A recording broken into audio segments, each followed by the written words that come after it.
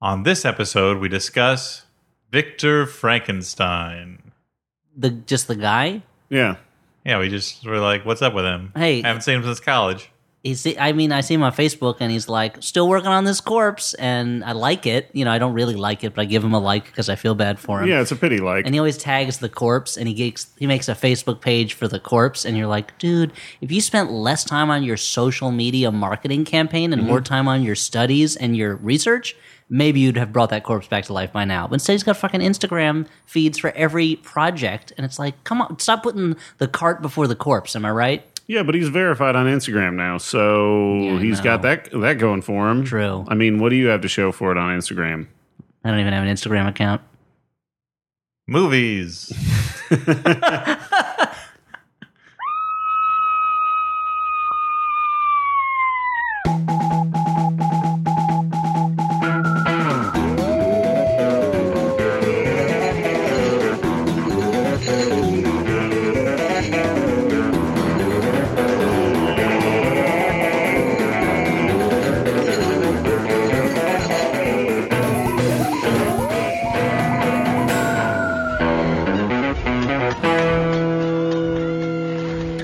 Hey everyone, and welcome to the Flophouse. I'm Dan McCoy.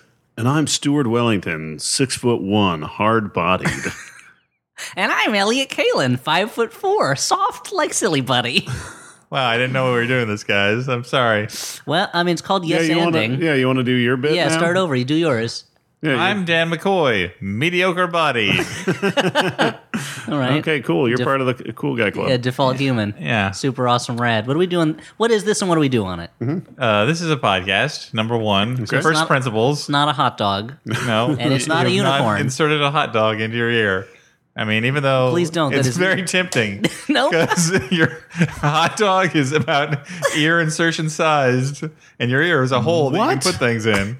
I mean, Wait. your ear does have a hole you can put things in, and that thing is called sound. How is a hot dog ear insertion size? Because Dan has A, I want to know freakish what ears. ears you have, and B, what kind of hot dogs you've been They looking could at. be those like little I'm mini looking at your Franks. ears right now, and I could put a hot dog in there. Yeah. No way. Like tip with, of a hot dog. With work. That's what I'm talking about. Yeah, with work. I mean, It's maybe not- if you slather it in mustard and mayonnaise. Like, it's going to take effort. It's not like you can just accidentally, like, just slip it in. No, I could slip it in anywhere. I can. You know what? Forget I ever Trust mentioned me. hot dogs. Okay, so what do we do on this podcast? This is a podcast where we watch a So bad it's not movie. a hamburger. No, it's not a. It's not a hamburger. It's not Hot Dog the movie. It's not Hamburger the movie. Okay. It's a podcast where we watch a bad movie and then we talk about it. Is And Hamburger the movie about downhill skating or downhill skiing? It's actually a Holocaust picture. Oh, Yeah. I'm sorry. Yeah, it takes place in Hamburg. Oh, Okay. okay. It's actually Hamburger. I was gonna the ask how movie. it connected, but then you got there first. Yeah. Well, that's why they call me the Get There Firster. Elliott, the Get Wow, There that Firster. sounds like a really Kalin. well-defined First character. kid. Fastest get there in the West. Nobody gets there firster. That's my slogan. Yeah, you. That's how you got rid of the Pony Express with your slogan. Nobody gets there firster. Yeah, because I'm an immortal who's walked the earth for centuries. Thanks for blowing my cover, Dan. Blow Anyway, up your spot. so on this podcast, we talk about bad movies. And guys, it's Shocktober. What, the scariest time of the year? Well, we didn't have scary intro music that I got to hear, but maybe the people. I'm doing a shitty job here. You didn't play scary intro music for us, Dan. You don't need To get us in the mood. evaluate Yeah. in real time what's going Yeah, on. I don't know. I mean, the only, Wait till later the for only that. reason we would need it is because technically we're recording this at the tail end of Smallvember for release in Shocktober. Yeah. That's a little peek behind the curtain, a little podcast magic. Yeah, you know, I guess this is a good way to kind of ease ourselves into the season. Probably the scariest season of the year. I don't know. Yeah. I think the scariest season of the year to me is tax season. Oh, wow. brother. This guy has Now got let a me real explain. skewed take on modern life. I take the ordinary, everyday kind of like irritations of modern life and I apply my unique viewpoint. It's Yeah. in a series of books called Everything I Need to Know I Learned Right Now from You. Wow. The books are blank. They cost $25. Fill them out, send them to me. I got to start learning. What a great scam. So what do we do with Shocktober? Shocktober is the part of the year that we watch scary movies or movies that are macabre in some way. Yeah. Because I wouldn't... Ty McCobb, the great baseball player. I wouldn't necessarily say that the movie we watched tonight was particularly scary. No, but it was gross. It was in the times. Halloween tradition. It had one of the classic monsters. One of the classic Halloween stories. Now, what story is it? Well, the movie's called Victor Frankenstein. So guess. You're right, The Mummy. Good work, Einstein. Yeah, Imhotep's back. Famous literary detective Einstein. If you've got a story and you don't know what it is, there's only one man you can call on, and he works at the patent office in Bern. Oh, interesting. He's not good at math, but he's a genius. At story. Yeah. He was actually, he was better than the average person at math. Okay. Math was not his strongest suit as a theoretical physicist, but he would get help from other people to do the math work with him, but he was better at math than we are. Sure. Yeah, if he had a Marvel card on the back, if it had power ratings, he would still be superhuman at math, but he wouldn't be as good as he is at physics. Math, he would be let's say it's a 1 to 10 scale, with 1 being normal math. Yeah. 1 would be subnormal math. The same way there's that one checklist. So that's what the rhino would be at in math. Yes, exactly. There's this one checklist rhino? card. Yeah, Spider-Man villain. Okay. The rhino. Except for that one Tangled Web storyline where he begins notably not good at math. I don't know. He's just kind of a big dumb dude. Okay. He's a fucking rhino. What's he going to be good at 2 things, smashing into stuff and math? That's right.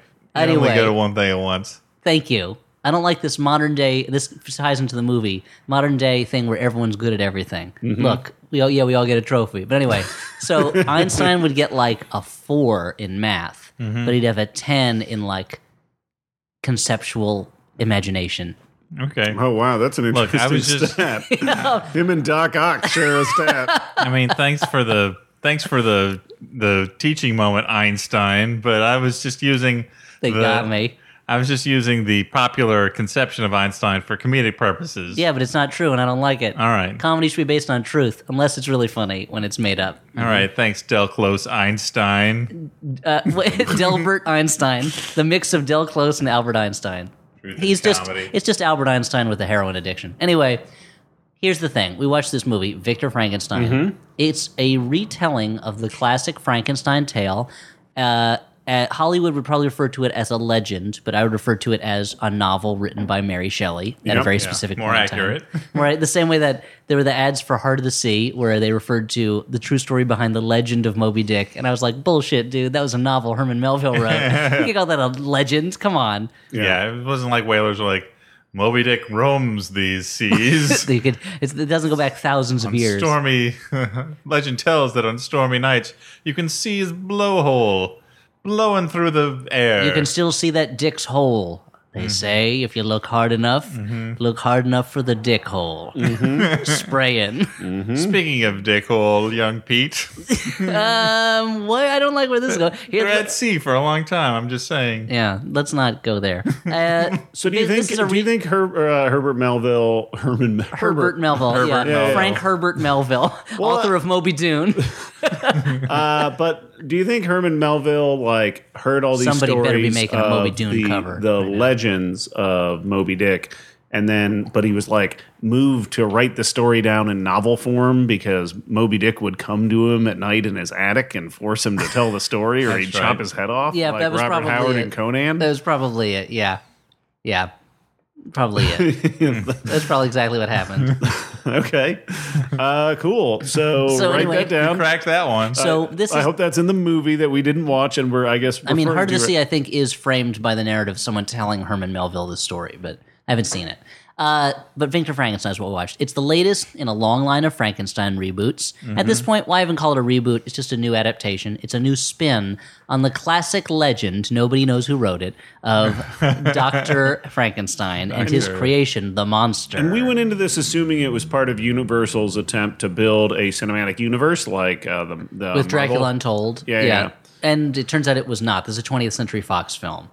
Although it does feature Charles Dance in a small role, just like he was in Dracula Untold. And they're set very small role. He shows up for one scene. I even made a joke that he was never going to. He just shows up to be a dick and leaves, and that's totally all that happens. Exactly what. There may have been other material with him. Dances in and he dances out. That's almost exactly a quote from Tango and Cash. Really? He tangos in and he tangos on out with our money and our drugs.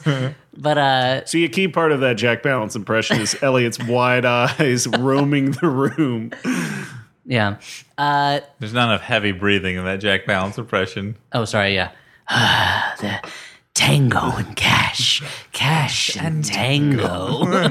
Tango makes 3. Where did you get it's those? It's about a gay penguin. Where did you get those mice that you're playing with, Elliott? In a maze table I keep next to my miniature wall of mirrors that I use for shootouts. It's a somewhat whimsical office. You're becoming a crypt keeper, Jack. James Hong, why are you each edging away from me?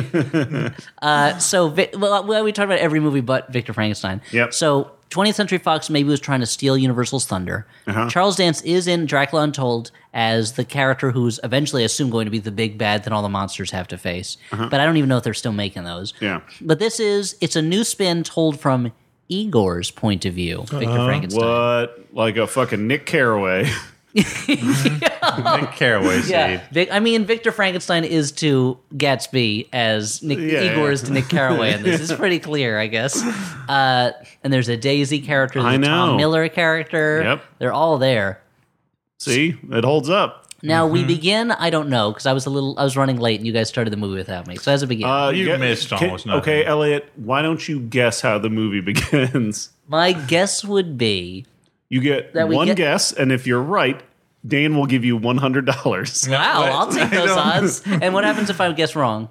Dan will give you $50. Okay, that sounds great. And a lap dance. That's worth $50 right there. I'm breaking even. My guess, seeing as this is a retelling of a monster story, and this is the year 2016, and nobody's learned their fucking lesson, is my guess is that it opens with some kind of like cryptic scene from future in the movie with a voiceover talking about how like some stories people think they know, but you don't really know the real story behind the story.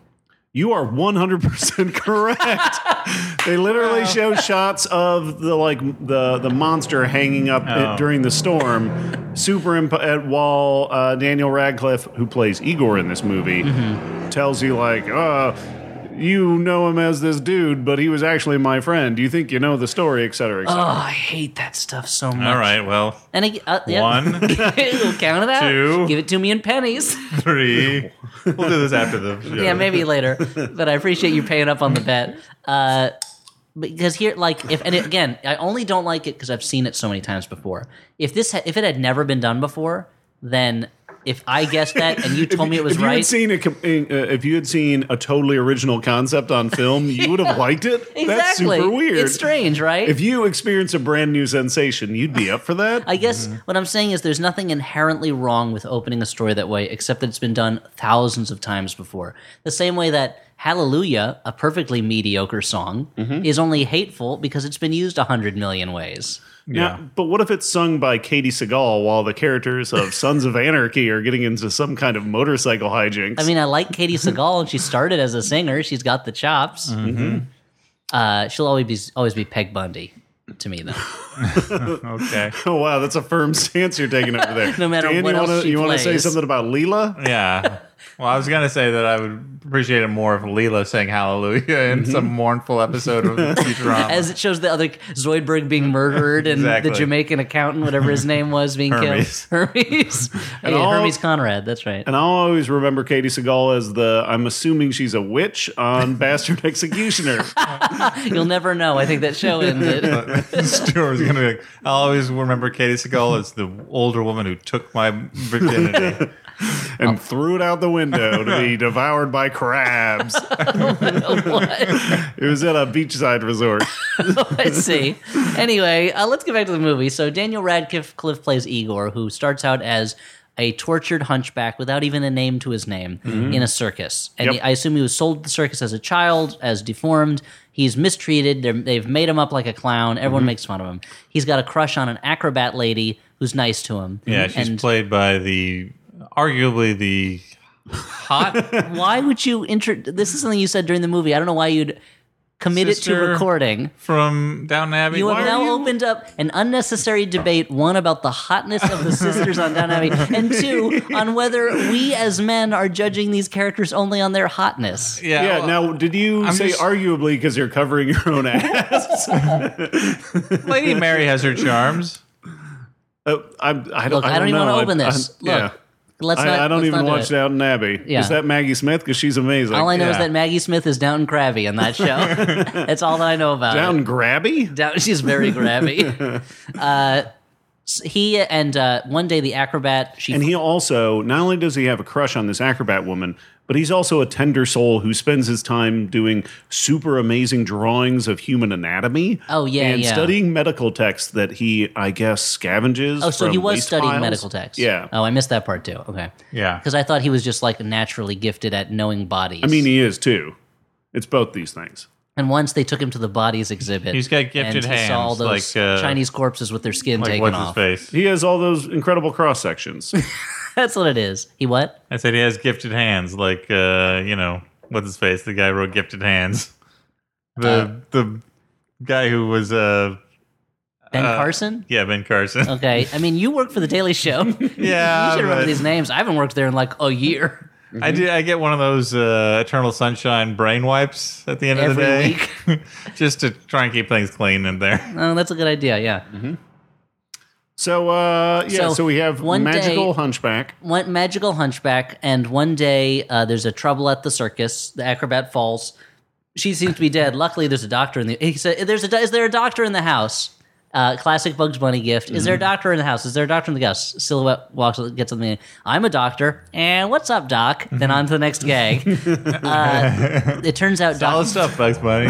James McAvoy, Dr. Victor Frankenstein, is in the audience, and together Though he appears to be somewhat eccentric, it seems like he he's, knows his stuff. He has his chops. He's a little goofy and isn't Like he has this socially ability acceptable. where if he stares at a organic body in motion, he'll see like its bone structure like sketched out over its silhouette. It is not a Real Sherlock Doc. It's Yeah. sure, Doc. Which is appropriate since Sherlockin'. the show was directed by a guy who's directed a bunch of episodes of Sherlock, right? Yes, and they really they They have lay the Sherlocked Sherlock up. on and They Sherlocked up these characters. And let me just say one thing. I'm gonna reveal a little bit. Okay. The first third of this movie, I really enjoyed a lot. Uh-huh.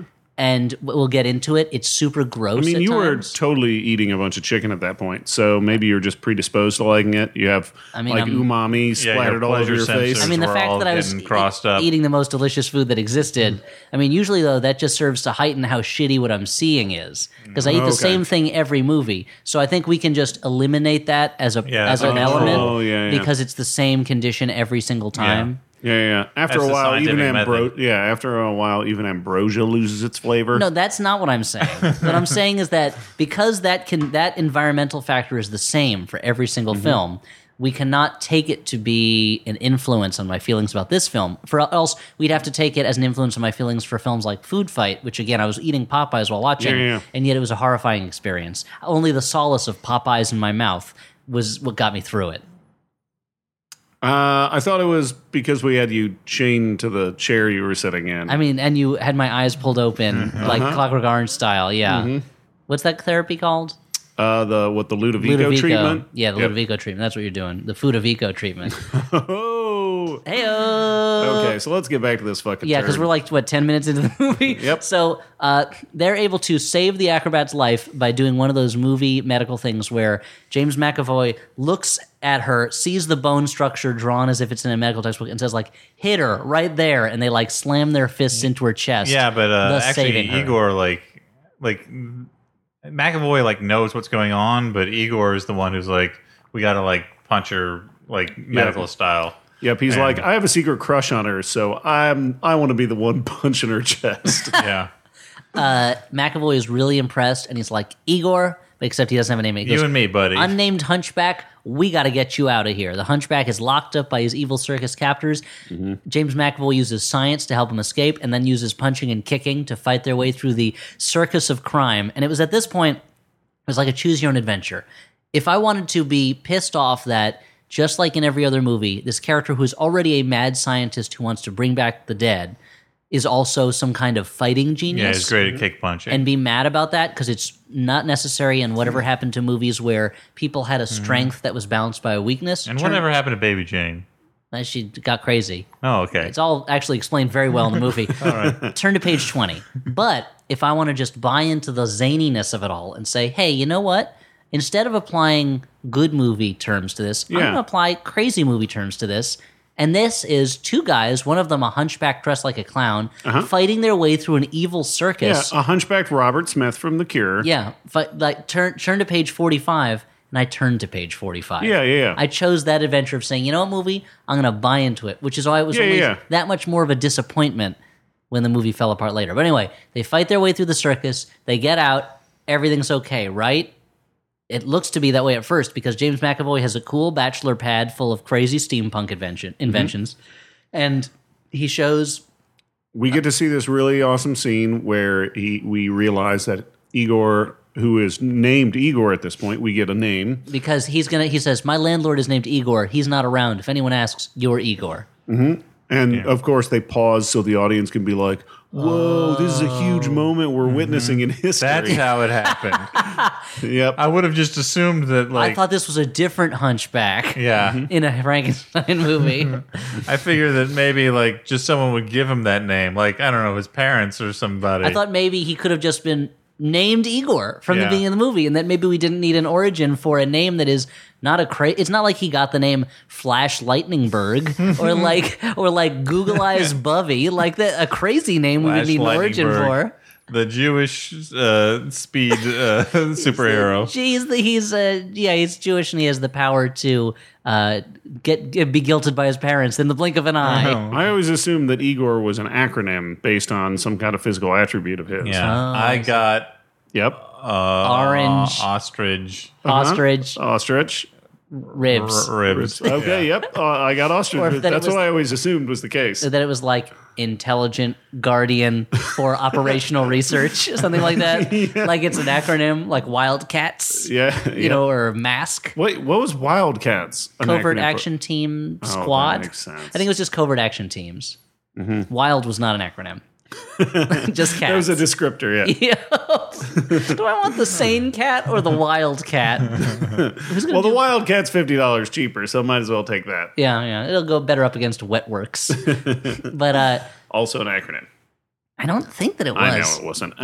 So there were, and James McAvoy cures Igor of his hunch. He says, "You're not really a hunchback. You have an enormous abscess full of pus." And he stabs him in the back with a tube, and then starts pumping it out. But then to really prime it, he sticks his mouth on the other end of the tube and siphons it out, and has to spit out all this abscess pus. Yeah. And it was at this point that I was like, I made the right decision by deciding to like this movie because this is disgusting. And it's not what I expected at all. And here's the main strength of this movie, which does not, unfortunately, the movie doesn't continue with after a certain point, but it really gets across how disgusting the human body is and how gross it would be to be working with dead body parts and trying to put them together and zap them with electricity. All the other Frankenstein movies that I've seen, I've never seen Flesh for Frankenstein, which I guess is more of a sex movie. But all the other ones are pretty sanitary and clean, considering the main characters are literally ripping organs apart and stuffing them together and sewing things and our heroes are grave robbers. Yeah,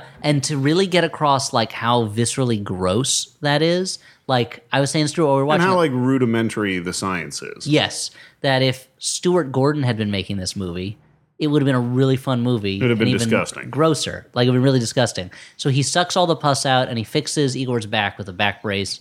And then he shows him, I had this experiment. I have a pair of human eyes I've kept preserved in this briny liquid. And using electricity, I can make it... For fun. I can make it so that they open and wink, and if I put fire up to them, they close because of the brightness.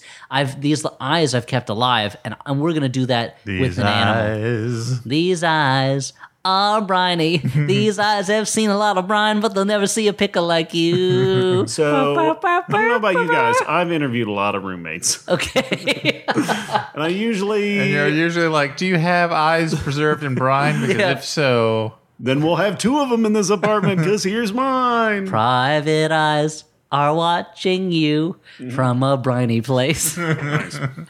I thought briny eyes are watching you. Oh, that's even better. that's Damn. Your Hall & Oates parody abilities are way better than mine. Yeah. Briny eyes. Whoa, here they come. She's a brine eyer. Oh boy. Anyway, you were saying It doesn't even have eyes in it. interviewed You added the eyes. You're a Stitch girl. Briny Davis eyes. Damn it.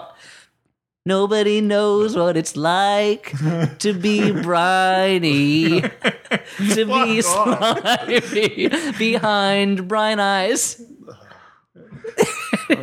My brine eyes girl.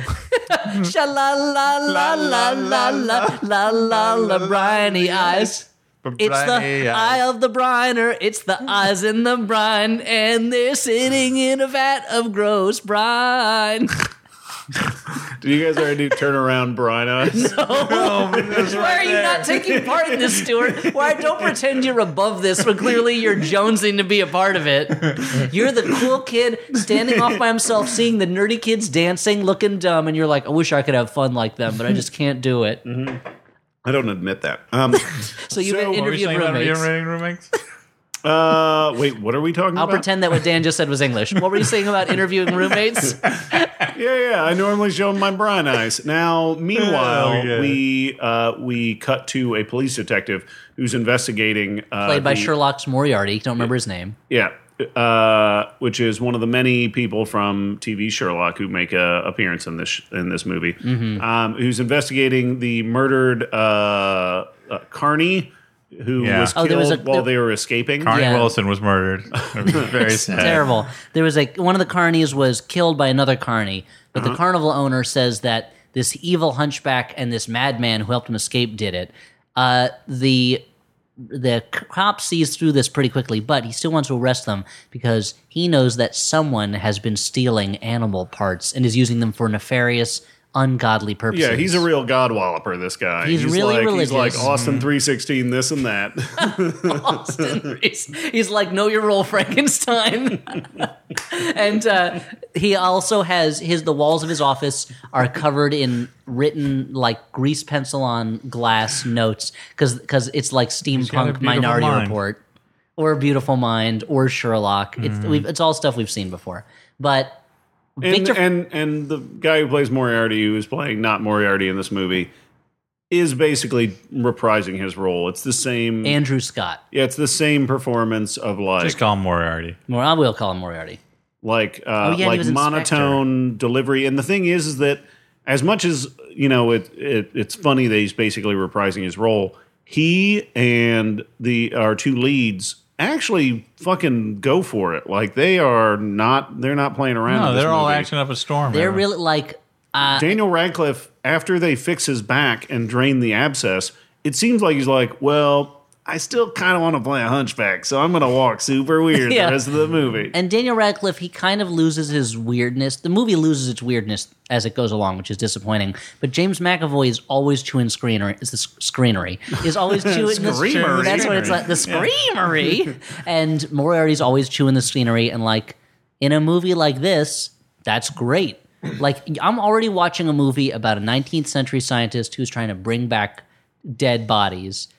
Like, chew it up. Go for it. Like, be in the tradition of Colin Clive and Basil Rathbone and like all the guys who are not afraid to chew scenery. Yeah. And Frankenstein was written as Mary Shelley is associated with like the romantic poets. Like you can be a little bit over the top here, guys. Yeah, it's very florid. It's very much it's a romantic. It's very romantic. We all know how we're using romantic, not to mean love, but to mean like German romanticism. High romanticism. It's a little romantic between Igor and Victor Frankenstein. It is. There's some real homoerotic tension there. It's also called friendship. Yeah, well, it's more of a bromance. They're a little close, I guess. I mean, they touch a lot. I feel like there's an undercurrent. There's a of electricity, sizzling undercurrent of electricity. I guess so, but that's fine. I mean, that's in the source material. Yeah. Not really, actually, it's not. But, well, Igor doesn't exist in the source material. Yeah, but if by a source material, I would say the original Frankenstein movies. I guess there's not a sexual element there, but there is an element of a relationship in which there's a dominant and a passive member. And That reminds me And of, like old Pinhead says, sometimes the lines of pleasure and pain get blurred. For a long time ago, I wanted to write a Frankenstein story where a bunch of people their car breaks down or whatever, and they have to go stay at the Frankenstein castle, and things go. And Frankenstein wants them to watch his big experiment. That happens to be the night when he's going to bring the dead back to life, and it doesn't work, and he goes crazy and goes on a rampage and tries to kill them because they've seen him fail. And in the end, Igor has to like calm him down and says to them like, "Just go. This happens all the time. Like this is," and they're like, "Why do you stay?" And he's like, "I love him. That's why I stay." And like that's the Frankenstein story I always wanted to do, where like Frankenstein's just a failure, and Igor is the one who is really the dominant one in the relationship and allows Frankenstein's delusion to continue that he's a scientist. But I don't have the time to write that shit, so I guess I just did. Deal with it. Somebody else write it up. Yeah, trademark slap my that name shit. on it. Say story by Elliott Kalin. Anyway, the we're Traditional fee of $700,000. $700,000, please. That's great. See, I've been working on a screenplay idea myself where I got a nugget. Okay, I got a little let's hear nugget. it. The idea is that it's a training scene where your like hero is being trained by his old mentor. Okay. For, I don't know, to kill vampires or survive the apocalypse. One of those things. And they don't have access to proper training facilities, so they're like, we got to go train outside in the park. But they don't want people to see them training out in the park to kill zombies or some shit. So they have to dress up to look like those crazy guys who perform martial arts in the park. So people see them and they're like, when you see those guys and you glance at them and you're like, do not make eye contact. There was a guy in Prospect He has got Park. a boombox and he is practicing his kata with this, war fan or something. Were you there the day that we saw that guy in Where the Prospect Park? guy had a shopping cart full of weapons, including a war fan and a bunch of sai. And he was throwing knives into the ground. It was awesome. Like 10 feet away from a baby picnic party. Yeah. It was so weird. And, Now imagine a story where he's the hero and he's actually a normal guy. He just dresses and acts like a weirdo because like this is the only way I can train. if I looked normal, people would think the jig is up. If I looked like a crazy person, maybe So it'll I think work. I got something there. Yeah, maybe. Got a couple of good movie ideas. Yeah, it's like a Remo Williams type movie. The adventure begins, has to continue. Now, by this point, Frankenstein and Igor, they're working together as a team. They're partners. They're both providing valuable insights and necessary knowledge. They have gotten to the point where they can bring to shuddering life for a few moments or like an hour a horrible, desiccated, half-fleshed chimpanzee corpse with other species sewn to it. And this is a real creep show of a chimpanzee. Yeah, Just imagine when they say the joke of I should not be alive. Well, this is that thing. Yeah. Yeah, This that's is a hilarious joke. yeah. And then he's like, Well- it's a living. Yeah, that's right. But when they first showed it, I did not realize that was a chimpanzee. That's how No. mangled it No, I was. just thought it was like a pile of hamburger meat with with teeth. electrodes. And but they managed to make it kind of come to life. So they say it's time. We're going to go to the medical college where the stodgy old fuddy-duddies won't let me do my real research, and we're going to do a demonstration. And this is another touch that I liked is that it's not in like a huge lecture hall attended by the professors. It's like they rented one of the rooms, and there's seven people in the audience, and it felt very much like Victor. Well, they had someone in Times Square handing out things saying, do you like science? Do you like science? You like tampering in God's domain? You like it? We got a show tonight. We got comedians who have appeared on Comedy Central, tampering in God's domain here. It's a small room, and even so, with that tiny audience, it looks empty. Yeah. Kind of like one of our early Flophouse live shows. Not really. We've always been pretty successful with those, but it did remind me of like my early days doing sketch comedy when I was performing in a strip club for audiences of up to 2 to 3 people at midnight. Or when I was in an improv group that performed in a place that was a yoga studio by day, and we regularly had more performers on stage than we had people in the audience. Classic Classic experience. So that was kind of a nice touch. But there's one student there who's, you can tell he's super rich and super obnoxious. Yeah, he's like a Draco Malfoy. Who's like, hurry up, I have a coach waiting, and it looks like it's not working. He's just there to laugh at Victor Frankenstein. He's like, oh, Victor, you do amuse with your science. with your failures and incompetence. And Igor, who at this point, we've skipped over the romantic subplot, Frankenstein because of his wealthy father who doesn't approve of him. He's a member played by Charles Dance in one scene. Mm-hmm. He's a member. I think his contract was like, I'll only do the movie if I get to show up and slap James McAvoy. He knows what he did. They are members it's of not in the script, Charles, but I guess you can. The director goes, I'll allow it. Your character is supposed to show up and give your son a hug, but I guess we can rewrite it. What is a slap but a sharp hug to the cheek? I suppose, Charles Dance. Yeah, why not?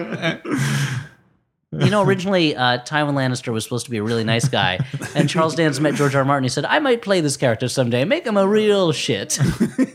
What is a slap but a sharp hug to the cheek?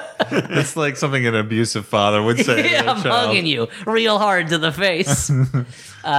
They're members of an exclusive social club where James McAvoy is not taken seriously, but the acrobat who has healed from her injuries and is now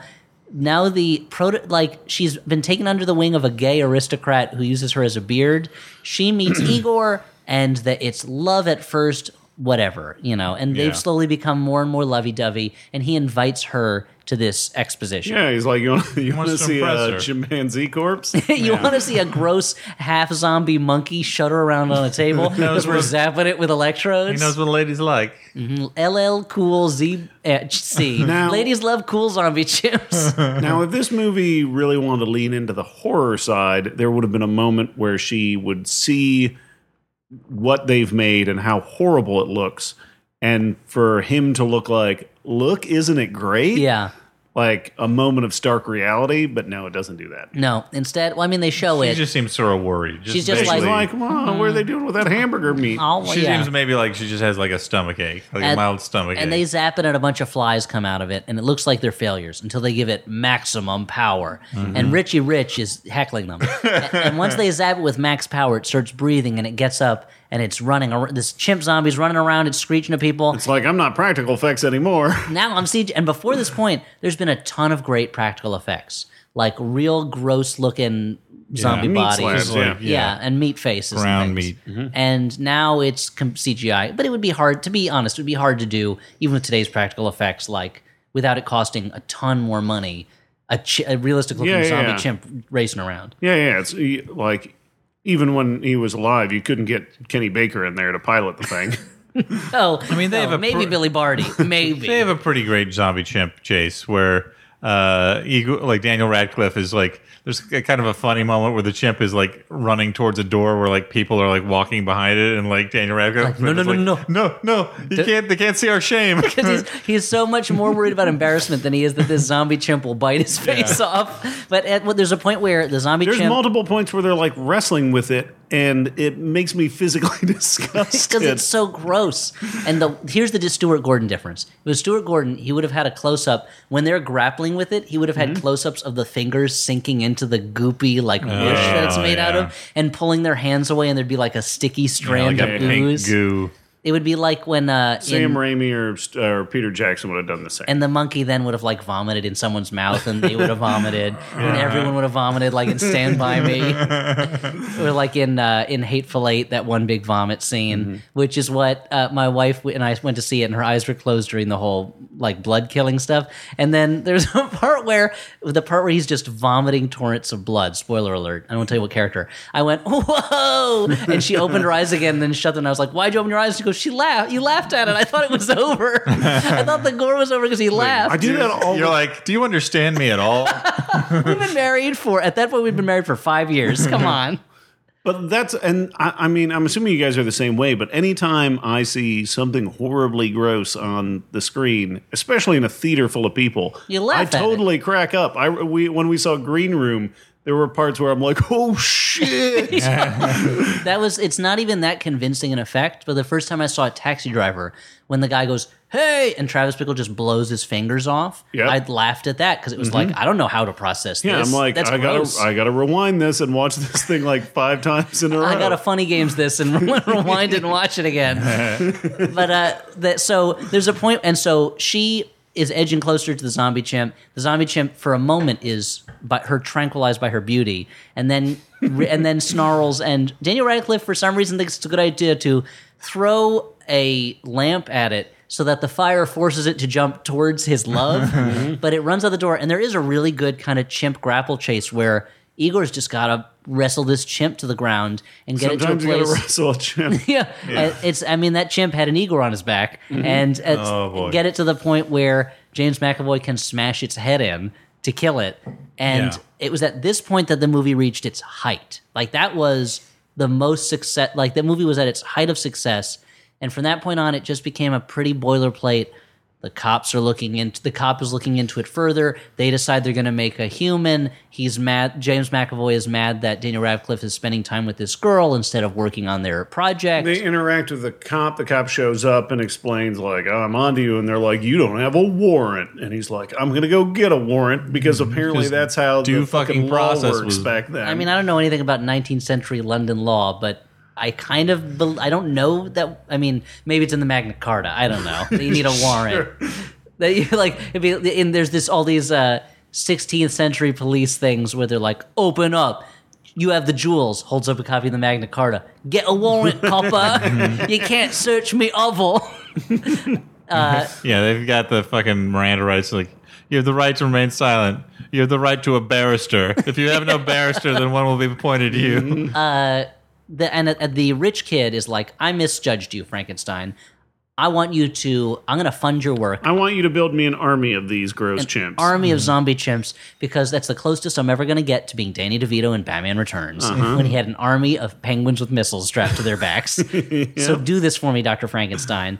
Unfortunately, the police inspector, even though he's obsessively obsessed with the case, because of it, he decides, I got to take him down. What they're doing is blasphemy against God. And Victor Frankenstein was working in his lab late one night when his eyes beheld a dreadful sight, and it was Moriarty banging on the door, trying to get in. Two cops doing the most lackadaisical battering ram work. That's right. Now Igor gets there in the midst of it because he has just first banging with his girlfriend. Which that's when we realize, why does she have a tattoo on her shoulder? It's really weird. It feels like a makeup mistake where they're like, let's just leave it. I guess she was a sailor. She's like an acrobat. That's kind of a saucy profession. Like that society is just going to accept her. Yeah, I don't see that. It's a weird movie set in 19th century England that seems to have no sense of the class system of England, except that some people are rich. Or the legal system, as we just mentioned. Or the legal system. Some people are rich. Some people aren't as rich. What are you going to do? Also, some people are slaves to circuses. I don't know.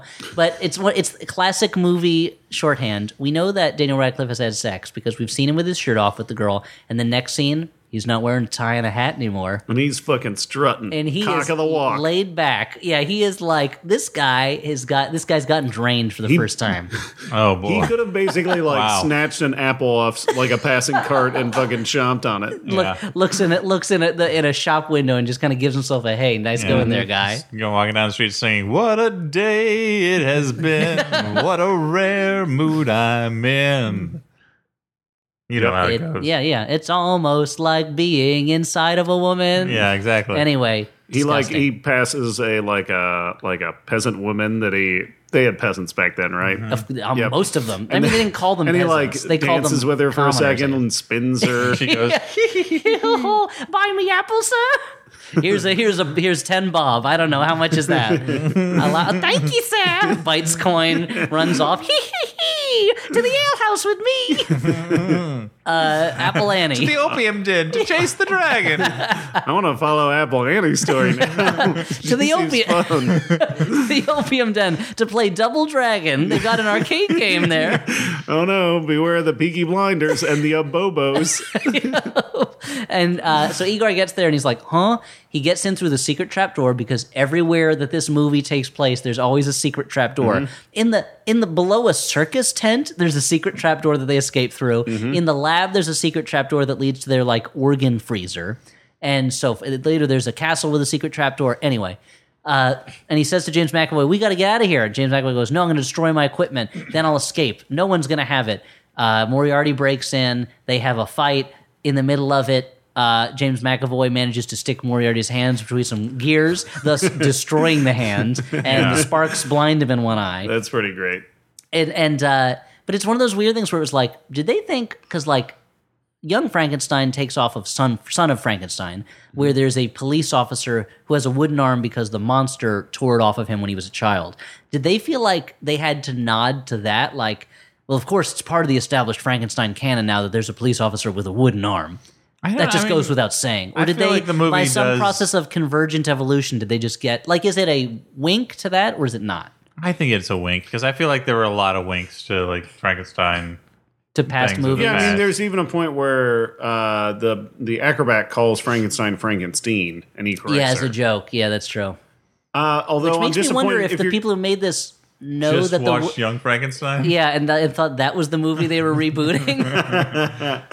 I don't. If you're gonna have a scene where a kind of bad guy gets his hand stuck between some gears and it gets mangled off, like, why not do at least one shot of that thing squirting blood and bones and crap all over the place? Yes, show us the mangling. And him going, like a real face with one long spurt of blood coming out of it. Like, that's exactly where the hose That'd is. have been great. That's all I want. Like, even fucking Romancing the Stone has that. yeah. Even Romancing the Stone, which otherwise is the pinnacle of special effects. I don't understand. Which otherwise what is Otherwise, it's the gentlest movie. otherwise is just a romp through a tea room. Even my dinner with Andre has. But I guess flash forward a little bit. They're at the rich guy's house, and the rich kid says, "My family has a castle. Go there, I'll set you up, make me a monster man." And Igor's like, "I don't want to do that." Igor's also found out that the original Igor, Frankenstein, froze his body and took his eyes for that eye experiment. And Igor's like, "You took his eyes?" And it's like, dude, where did you think he got a pair of human eyes for his experiment? He had to take them out of a human head. He didn't mold them out of clay. You know? Mm-hmm. He went down to the eye store for the new eye bone. Keep juggling it. He couldn't go. I don't know. I was trying to vamp. He couldn't go down to the Eye Works in New Los Angeles of Blade Runner and order a bunch of eyes from Mr. Chu, whatever his name was. Mm-hmm. But they split their ways. This is the part in Shrek where Shrek and the donkey get mad at each other and go their separate paths for reasons. And so Igor, I guess, is just hanging and banging with his girlfriend. No, the rich guy throws a bag over his head. Oh, you're like, right. You know too much. We're going to chuck you in the water. I forgot about that. The rich guy tries to kill Igor. Igor escapes. Yeah, because he's a circus guy, so he knows how to escape from being thrown into the water. Stupidest digression. That's what happens to a circus guy every day. You learn that stuff. He's an escape artist. He's a Mr. Miracle. He says, "I got to warn Victor that this rich kid's probably going to kill him and take his technology," which at this point, not the most marketable. No. All you've been able to show is that you can turn perfectly dead chimpanzees into maniac monster zombie chimpanzees. Again, not on the open market.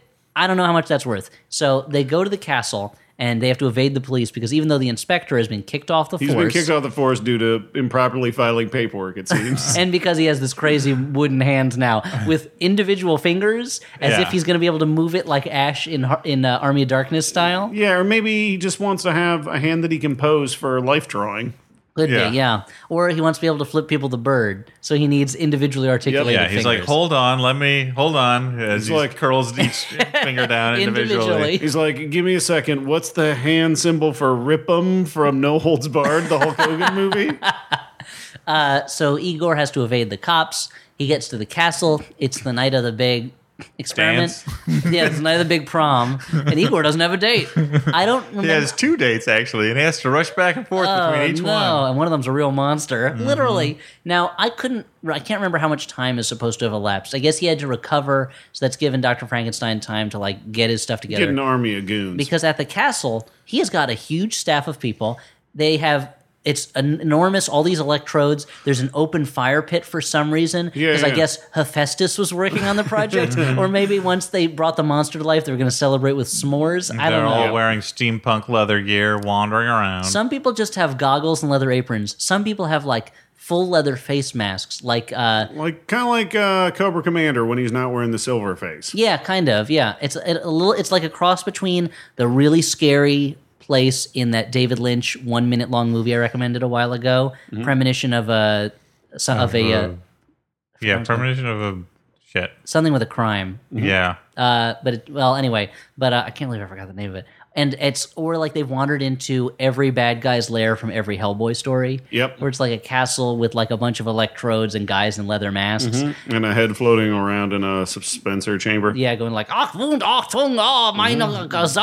And you're like, oh man, there's going to be a fucking robot gorilla around the next corner. And at some point, because Mike Mignola just loves to draw those, and at some point Hellboy's going to be like, damn, crap, and punch somebody with his big rock fist. Oh, what a great comic book. Yeah. Anyway, Igor gets there. It's the night of the big, gonna bring a guy back to life.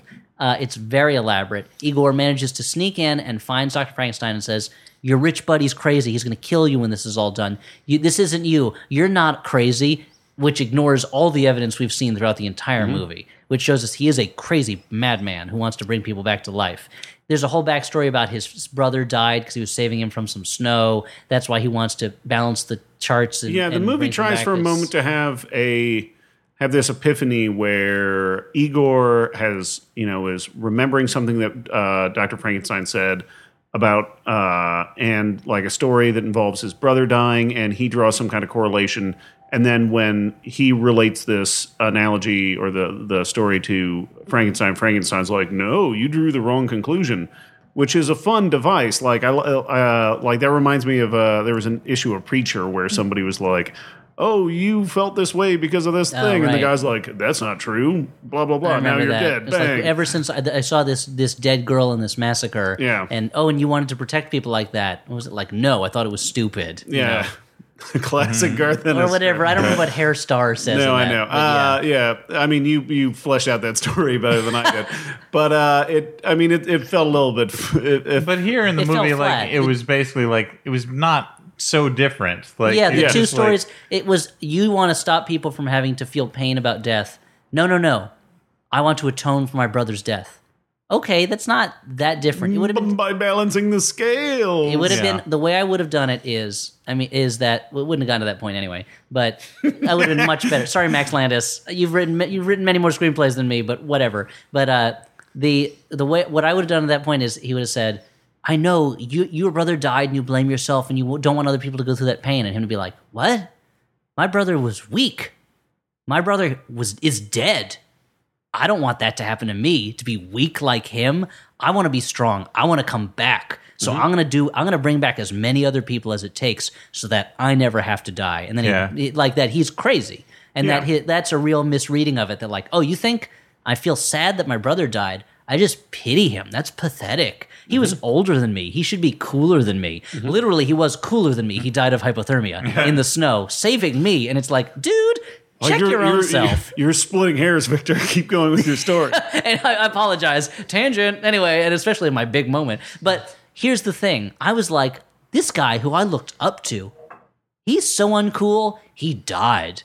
You know what? Cool people never die. Michael Jackson, he's going to live forever. And Igor's like, I got some bad news for you. Ooh, he's dead now. Oh, well, But David Bowie, surely. But David Bowie is super cool. He can't even be held by gender. Certainly mortality is, no, again, sorry, it happens to everyone. But Prince, of course, he's the... I got so much... You've really been working on this project for a long time. You really missed a lot of the news. But Kurt Cobain, I really would have thought you'd have heard of that one. No, that's...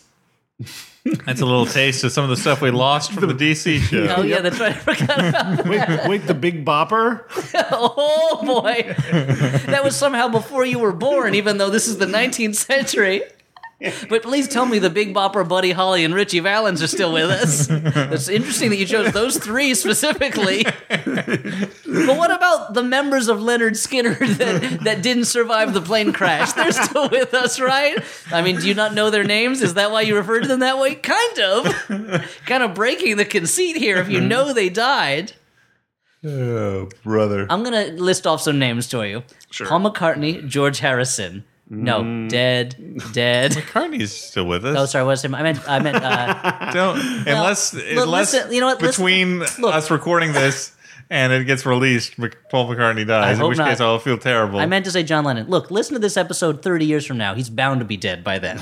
Oh, bro. Oh, boy. Oh, I'm sorry. He'll be 100 years old. I apologize, Dan. You know what? For saving Paul McCartney in my world from the fate of being a decrepit old, just shambling thing made of bags of bones, occasionally playing the mandolin. Yep, by then he'll have his wings. Angel wings. Okay. Anyway, That was the stupidest joke I made tonight. I hope Thanks, my dad guys. doesn't listen to Live this and let episode. Paul McCartney's his hero. Yeah. That's his living will. It just says that. Yeah. Paul McCartney is technically brain dead. We could keep his body alive on these machines. Let's check his life care plan. It just says live and let die. It's pretty confusing, Paul. I really don't. So, do you want to let us die, or do you want us to let you die, or do you want to live? Really, should have been clear. It says right here. Well, I'm not sure if he's saying here this ever-changing world in which we're living or in which we live in. One is redundant and one is not. You got to be clear with us, Sir Paul. Yep. And this is just weird where it says, Admiral Halsey notified me you had to have a drink or have a cup of tea. Something about a butter pie. Butter pie? The butter wouldn't melt, so he poured it in the pie. Is that that's the accident that led to his being in this coma? I think I got the lyrics a little bit wrong, but you get the idea. Hands across the water. Who cares? Yeah. Anyway, so there's a big showdown and a throwdown. They manage to bring the monster who they named Prometheus to life, and guess what? He's a dumb monster who's just pushing things over.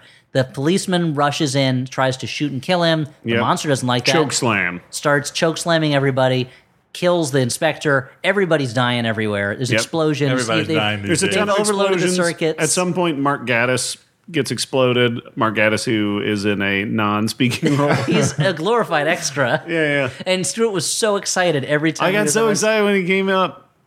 You were like Yeah. a major character. Yeah. He had a great mustache. Oh, of course he had a great mustache. He had a great everything, Dan. It ends up that just being the only people left alive, or the only lovers left alive are Igor, Dr. Frankenstein, and the monster. And let's just say this. This movie had set a bar for grossness.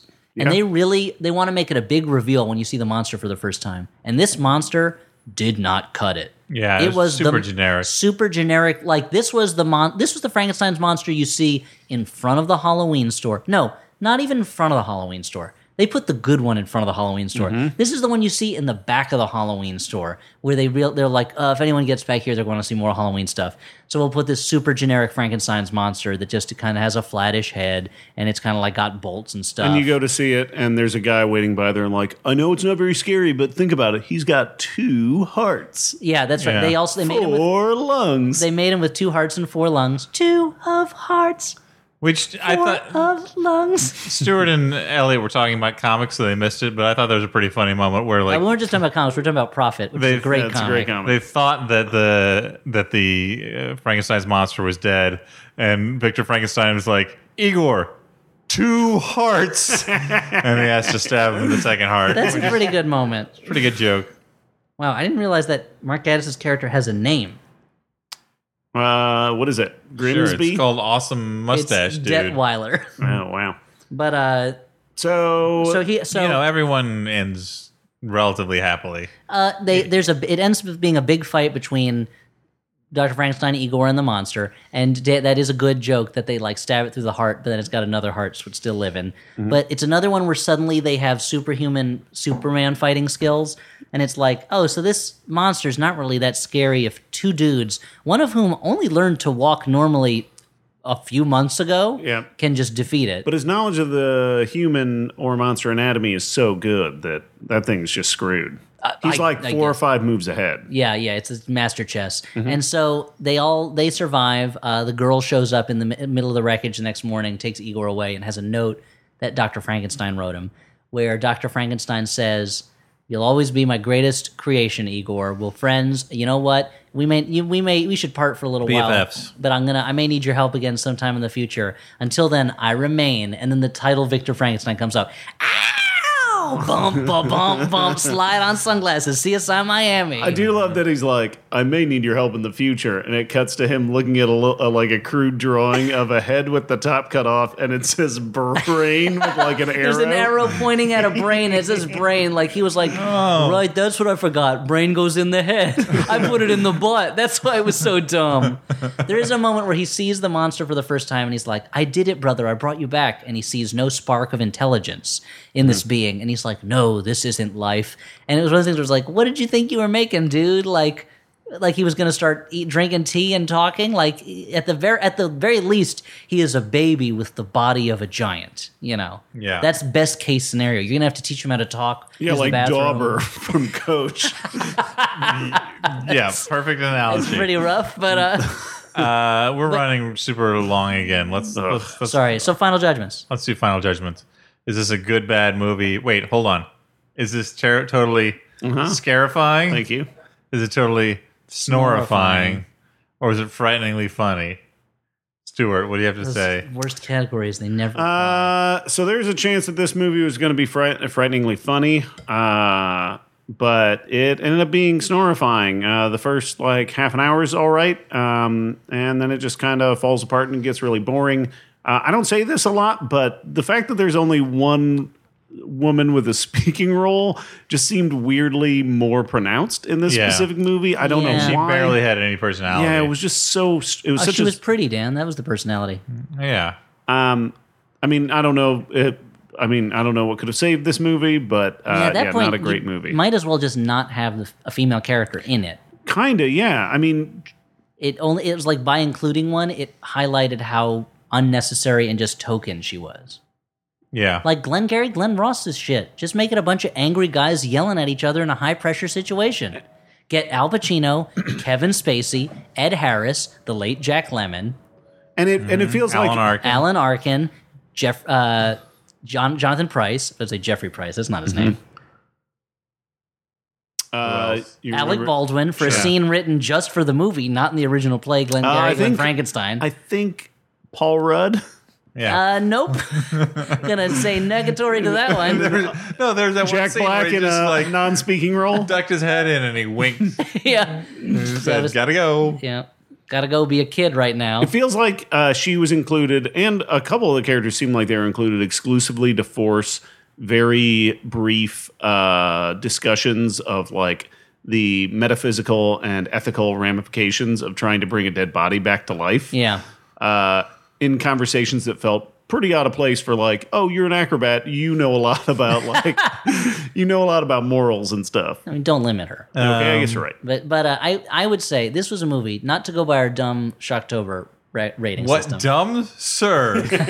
Sir. I apologize. Sir. Not to go for our shitty Shocktober ratings. Okay. This was for the first 30, 40 minutes. I was like, this is going to be a movie I kind of like. It's not great, but I'm enjoying this as kind of like a crazy, gross spin on the Frankenstein story. And then it just became snorifying. Around the time when that zombie chimp died, the movie's spirit died with it. I have enough goodwill from the first hour of this movie, the zombie chimp hour of this movie, to give it a marginally, totally scarifying. Because it's not scary. No, it's not scary. Scarifying just means quality, is what you're saying. Yeah. I mean, it was certainly better than I, Frankenstein, which was a piece of garbage. Even when it gets boring, it's still kind of fun because the actors are so good and there's stuff we didn't even get into the fact that the Moriarty character basically just dies by getting slammed into a big electrode where he gets he swings into where the Frankenstein's monster had been throws suspended him at it, right? from the ceiling. Yeah, and he gets lightning-ified. And no, but the last at that point you're like, hooray, he can be with his wife. Yeah, yeah, that's a happy ending for him. This is a movie where the main three characters all have a dark backstory.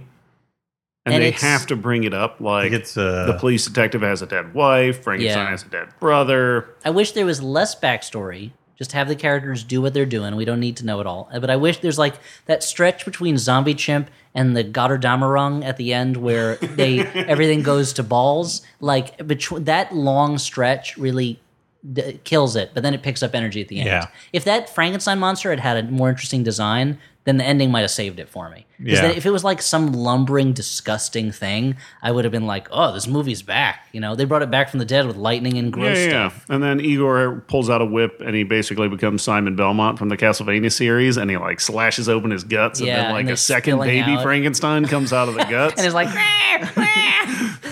now it's 3 men and a baby and they got to feed what it. What are we going to do with this thing? Put lightning in a bottle and then give it to him.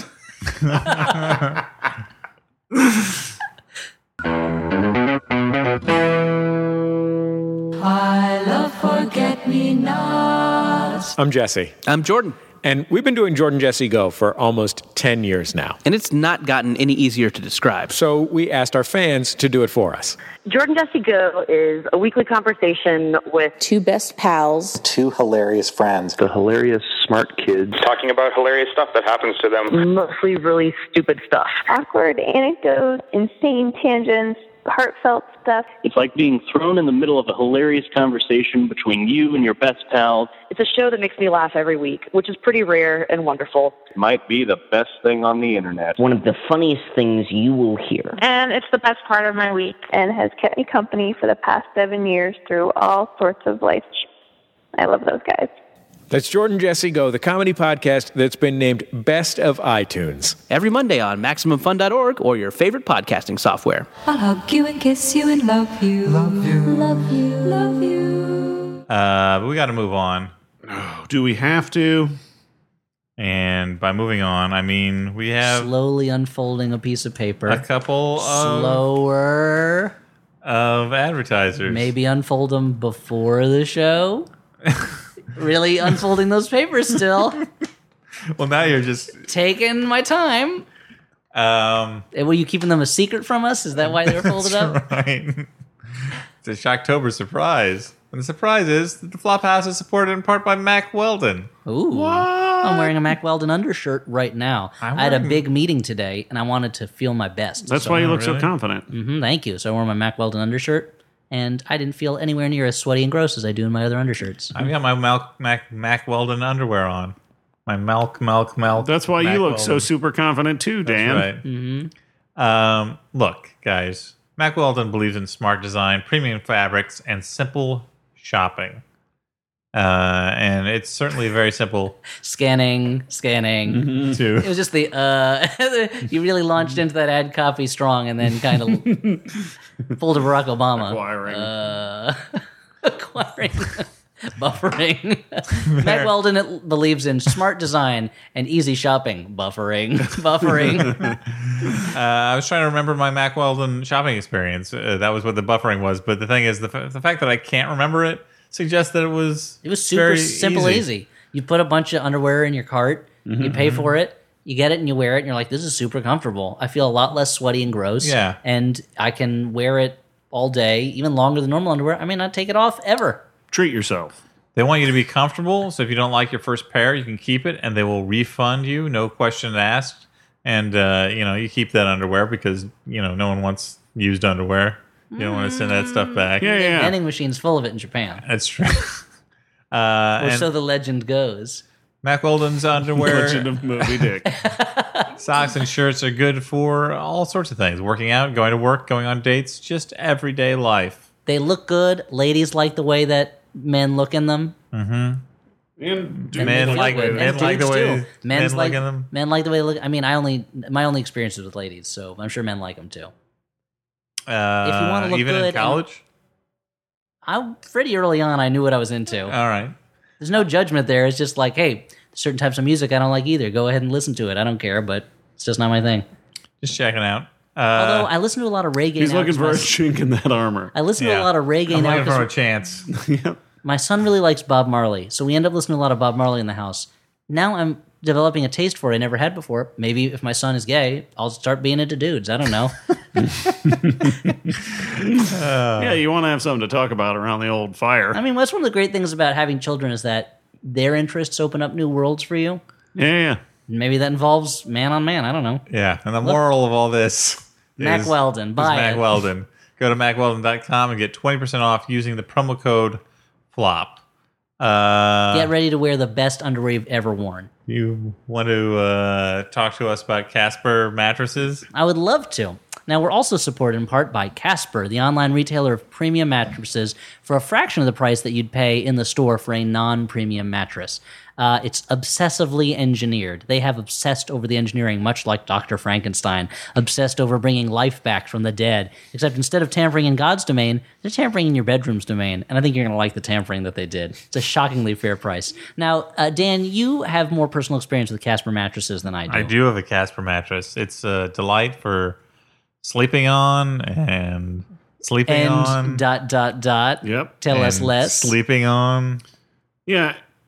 Whether you're sleeping out of tiredness or sleeping out of depression, Casper mattresses. Both of those things I have experience with. Now, there's a risk-free trial and return policy. Try sleeping on it for 100 days. Use your Casper mattress for 100 days. That's slightly more than 3 months. And you know what? If you don't like it, it's free delivery and painless returns. The mattresses are made in America by Americans, so you know it's both high quality and patriotic. And it's $500 for a twin-size mattress, $950 for a king-size mattress. That is a lot less than I paid for my current mattress, which makes me mad that I didn't wait for Casper to exist, because when I bought my mattress, Casper didn't exist yet. Yeah. And they send it to you in a box, and it pops out when you open up the box, right? And you'll sleep like the dead. Like Erica Laniak in Under Siege. It pops right out. Yep. Again, I don't really... There's a certain like that sexist reference? bent to your references these days. No, it's not. It's just a reference. It's not. I mean, it is the most paused part of Under Siege. It's right. for I video remember the rentals. Now, Flophouse listeners get a special offer. That's $50 toward any mattress purchase by visiting www.casper.com/flop and using the promo code FLOP when you check out. Now, again, that's www.casper.com/flop. Use the promo code FLOP. That's $50 off of your mattress. It's already a low price. Now it's going to be even lower. Try it for 100 days. You don't like it, send it back. Terms and conditions apply. I don't know what that means. You'll have to do the work on that one, fair listeners. But now that all the business is taken care of, we can get on to letters from listeners. Listeners like you? ? Maybe. Listeners did you like send who? a letter? If you did, this could be your letter. Letters from listeners on Shocktober. La la la la la la la la. Danny Elfman style music. Shocktober letters. Nice. So this is from first name withheld, last name withheld. Okay, so nobody sent this. Who writes, "Hello, I'm a pretty recent listener, but I love your show and have been burning through your back catalog at about 2 episodes a day. That's a lot. I was so excited when I saw you guys had finally broken down and reviewed Nothing But Trouble with the great John Hodgman, no less. I have a bit of a weird perspective on that movie. I had never seen it until a few years back when my girlfriend excitedly picked up a DVD copy out of a department store clearance bin and insisted we watch it that night. Come to find out, this film is a favorite of her family. Just as some families get together and watch It's a Wonderful Life or A Christmas Story, the last name withhelds gather around the TV and delight in Nothing But Trouble, laughing heartily to each other and quoting their favorite lines later at the dinner table. It's quite a thing to experience. Their miniature train bedecked dinner table where they eat huge Franks. You know what? When I read this email for the first time, I imagined the same thing. We live the Nothing But Trouble lifestyle. I hope you'll be a part of it. It's quite a thing to experience, being the only one in a room full of people who doesn't think Nothing But Trouble is a cinema classic. So he's dating Dan Aykroyd's daughter, I assume. Yeah. Well, he says, from this upbringing, you might be imagining my girlfriend turning out to be a dangerous lunatic. But oddly enough, she and her whole family are otherwise quite pleasant and normal. I'm trying to imagine what lines from that movie they're quoting. I mean, it's basically just what those two little crazy baby characters are talking about, right? Yeah, Bad Boy and Toonsbo or whatever their names are. Little Devil. Little Devil and Beelzebaby. Yeah, I would normally advise you to break up with this person immediately, but no, study this person. No, yeah, you've got a front row one-way ticket to the rarest of all breeds, a clan of nothing but troublers in the wild. So yeah, find out what they like about it so much. Yeah, report back, observe them, take notes, be wary. Because when you study monsters, be worried that you may become one. I think Dylan Thomas said that. No. So many errors. Dear Dan, Salacious Stew, and Exuberant Elliott. I don't get a nickname. Apparently. Well, Dear Dan. Yep. Dear Salacious Dan. Stew is Dear that guy Dan. who sits on Jabba's tail. I'll take it. Yeah. This past Apparently weekend, Stan Lee wrote us this letter. This past weekend, I went to see Scarface with the flop cult I've assembled here in New Zealand based on your teachings. Although I'd obviously seen clips of the movie before, I'd never watched the whole thing. Now, from context, can you tell which Scarface is this? Is this the original Howard Hawks, or is this the later one? From context, I believe it's the later one. I'm assuming. Based on... As a philosopher, I assume nothing. Although I'd obviously seen clips of the movie before, I'd never watched the whole thing in its entirety. And what amazed me most about it was how many hundreds of references to and parodies of Scarface I've seen in my life. Oh, okay, so it's a later one. Without Nobody knowing parodies the first one. exactly what they're from. Do you think Scarface is the most referenced or parodied movie of all time? What would be the other contenders? What movie have you watched that made you go, oh, so that's what that is? Hope you're all well. Dre, last name withheld. I would put Wizard of Oz and Citizen Kane is pretty up there. I would put Wizard of Oz and The Godfather as the two I can think of that I feel like I've seen parodied the most. The Godfather was definitely one of those ones where as a kid I saw references to it, like the horse head in the bed I knew about long before I ever saw the movie because there were jokes for it everywhere. And like a lot of the lines in it and things. Like Marlon Brando's performance, it actually took me a long time to not think of as a joke because I had seen parodies of it and other things. Yeah. Those are good ones. I mean... And probably like Smurfs too, or like that Alvin and the Chipmunks road chip movie. That's been parodied a lot, right? Mm-hmm. I saw the part of our culture, you know. Yeah, it's part of the landscape. It's part of the shared heritage. Yeah, the oral tradition. I saw the Bobo episode of The Simpsons before I saw Citizen Kane, and so it was a much richer experience once I knew that the whole episode was pretty much a straight parody of Citizen Kane. Although Citizen Kane doesn't end with a robotic Citizen Kane in the future, a monkey future, taking his sled. Maybe it would have been a success if it had. Yeah. Now, I remember it took me a long time to realize that Silence of the Hams was a parody of Silence of the Lambs. You thought it was just a great Dom DeLuise vehicle. I was like, Dom's done it again.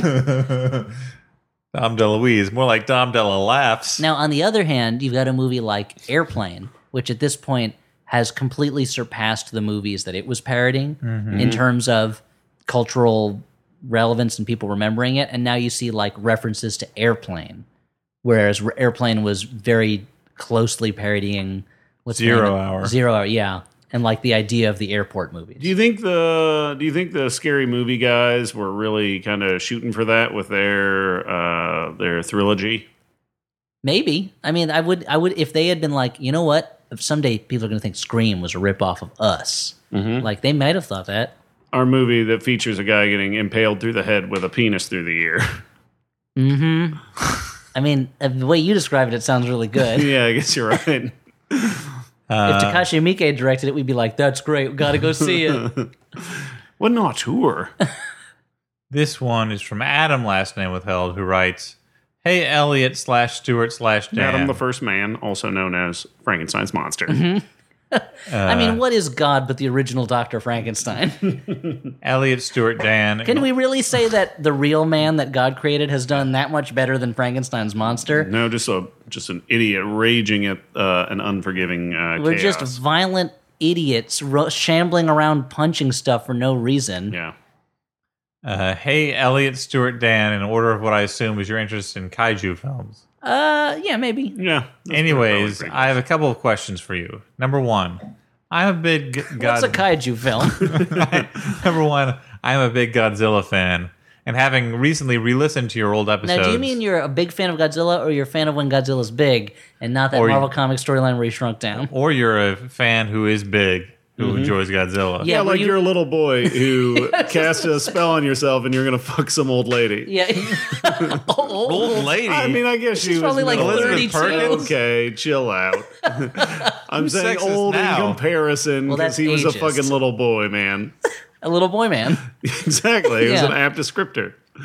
What's the name of the machine they found? It's not Zardoz. I keep wanting to say Zardoz. I was about to say Jambi, but I think that's wrong. Zoltan. Zoltan. That's what it is. So the ambiguous sentence again. I'm a big Godzilla fan. Okay. And having table that one. Recently re-listened to your old episodes, I have heard Elliott make quite a few references to the old Godzilla movies. Like specifically the almost incomprehensible moral message of Godzilla 2000 being that there's a little bit of Godzilla in all of us. Oh, beautiful. As he's destroying the city. They look happily on. It's wonderful. It's a great ending. He has just defeated an alien invader using but kick fighting, but still. The guy and the kid looking on. And then he goes, why is Godzilla always saving us as he's burning down a city? That's his right. His right after killing the giant alien. He's the protector and shepherd of this earth.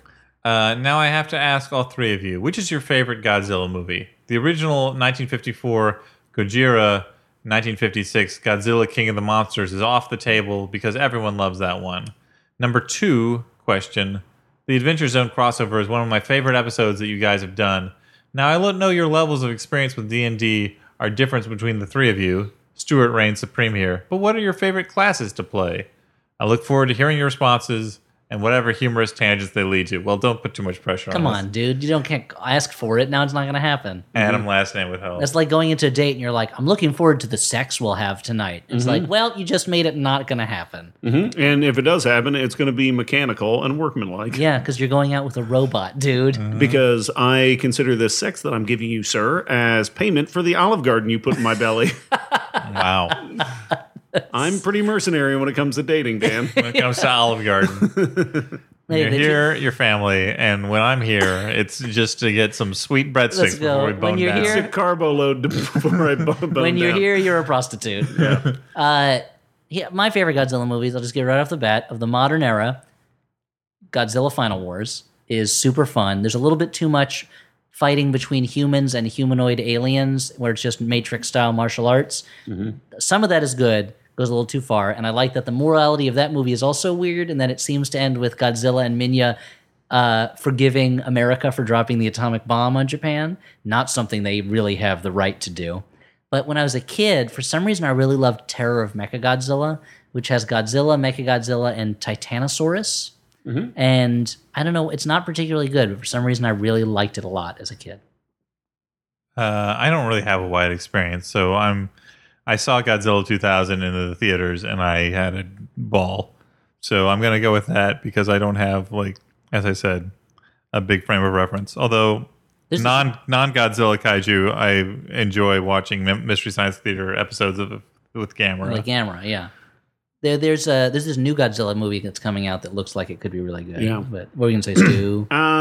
I'm also gonna say I'm gonna pick a non-Godzilla kaiju movie. I was a sucker for Mothra for some reason growing up. I don't know if it was those little girls that are singing the Mothra I'd still call that a Godzilla song. movie. It's in the Godzilla verse. But what I would also like to recommend is if you like kaiju and you like comics, run, don't walk to your local comic shop and pick up the comic book Kaiju Max by Xander Cannon. I'm a huge fan. It's a story about kaiju in a world where kaiju are kept on a prison island.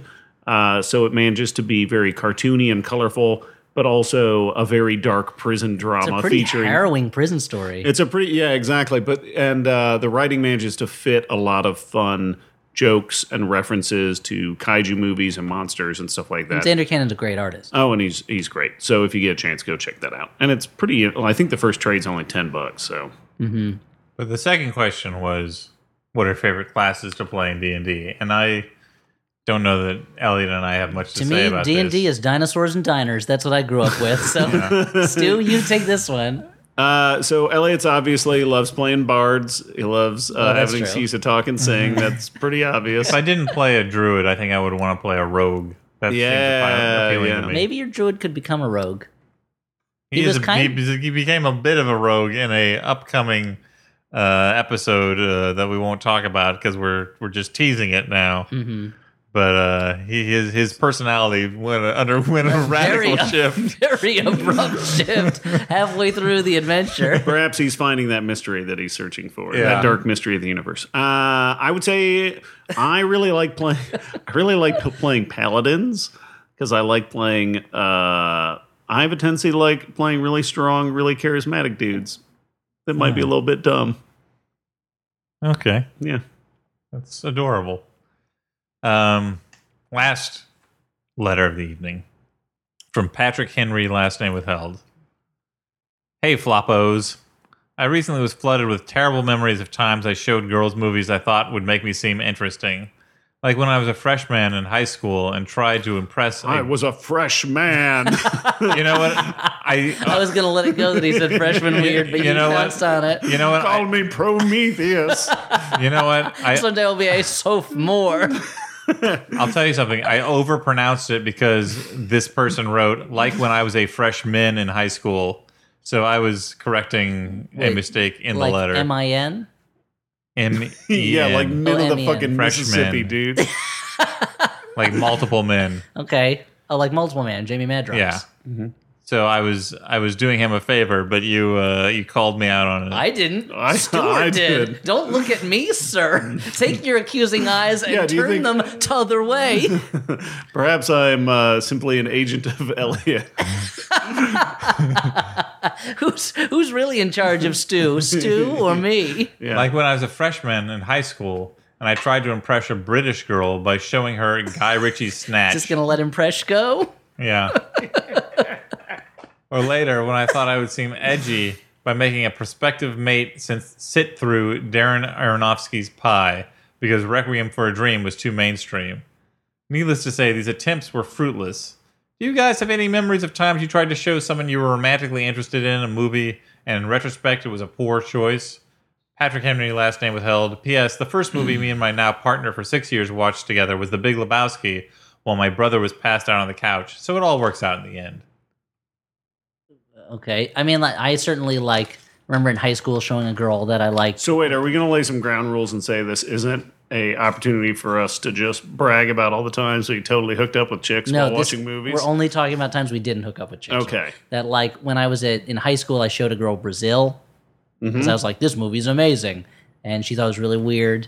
And I remember 2 times now, I've taken women to see 2001: A Space Odyssey and have them, one, fall asleep during it, and the other time, my then girlfriend, now wife, we went to see the movie The Fall, which your favorite movie, the Tarzan movie, which is one of my favorite movies. And then I was like, 2001's playing at midnight, same theater, let's go to that. And the whole time she's like, why are we sitting through this movie? Yeah. It's so late and I'm so tired. Sarah and I, our taste in movie was very close together, but I do remember one time when I was describing the plot of Audition to her, and I was making a point about, I was explaining how this movie about torture was actually a movie about feminism. Why did you ruin that movie for somebody? Let them go into it fresh, dog. So she'll hate you for real. Yes. Why don't you watch it and then right at about the middle point, you turn and just focus on watching the reactions. Put a camera on her. She almost immediately... 2 girls, 1 cup this. She almost immediately was like, I'm not interested in hearing about this. Mm-hmm. I'm not interested in this movie. I don't care. No, but then she keeps saying deeper, deeper, and you're like, what? Yeah. I actually, the other night, I was just, for some reason, Audition came up in conversation, and all I told Danielle was that, oh yeah, and halfway through it turns out she's a crazy person. I won't tell you what happens at the end. And she said, thank you. Yeah. That's my favorite thing is when you're explaining something that you know the other person isn't interested in and you have that moment of realization. I think I was describing the plot of a Rick and Morty episode to my wife, and I'm like, I should probably stop doing this, but I need to have some kind of I need to wrap it up somehow. I need to give her a beginning, middle, and end to this story. Because the lack of closure will be even worse than the time I'm taking from her life. Which episode? I think it was the Mr. Poopy Butthole episode. Okay, sure. Which was a great episode. There was a time at my old job when I was a production assistant where I somehow found myself going into a monologue with a couple of my coworkers about the greats of stop motion animation. And while I'm talking about how Willis O'Brien mentored Ray Harryhausen, I'm in my head, I'm like, why are you talking about this? They don't give a shit. Look at their faces. This is a waste of their time that I couldn't pull out of the dive. It's just no, I have to see this through. I'm going to tell them about Phil Tippett, and then I'll just stop there. To actually answer the question, I know at least 2 different women have fallen asleep while I showed them Conan the Barbarian. I, of course, stayed up for the entire movie. I assume you weren't trying to impress them with Conan the Barbarian. You just like Conan the Barbarian. I think it's an awesome... I mean, I don't know.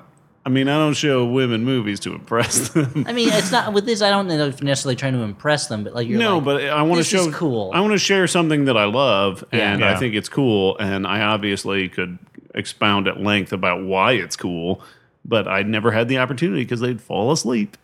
I've told the story on here. I think this is not the same thing, but when I showed my wife The Iron Giant when we were first going out, and I warned her ahead of time, like, I'm going to cry at this movie, and she was like, "That's fine, that's okay." And then afterwards, she was like, "I didn't think you were going to cry that much." Like that, I thought you were going to like tear up, but your face is all wet. Still does it to me. I just think about that movie and it makes me cry. Yeah, it's like when I watch the end credits of Return of the King, I'm like, Charlene, get out of the room. Just don't look at me ever again. It can't be over. I'm going to be a mess. It can't be over. Take The Hobbit, which has almost no plot, and turn it into 3 movies, when they please. start doing the credits and they show like the sketches of the different. Oh my god, I lose it every time. Oh fuck. Mm. So what do we do now, Dan? The letters are done. Gone the sun. yeah. From the hills, from the whatever. Mm-hmm. This is Off to the Grey Havens, along with I think Bilbo. Yeah, this is the point in the Flophouse where we recommend movies that we actually like, movies that might be a better way to spend your time than watching Victor Frankenstein. Although That almost again, rhymed. I kind of liked it, but let's go. Stuart. Good turn. Sure, As Dan saw that I was yawning and was looking at me, waiting for me to finish to answer, he then decided, you know what, I'll go to Stuart. You know what? It's not worth it.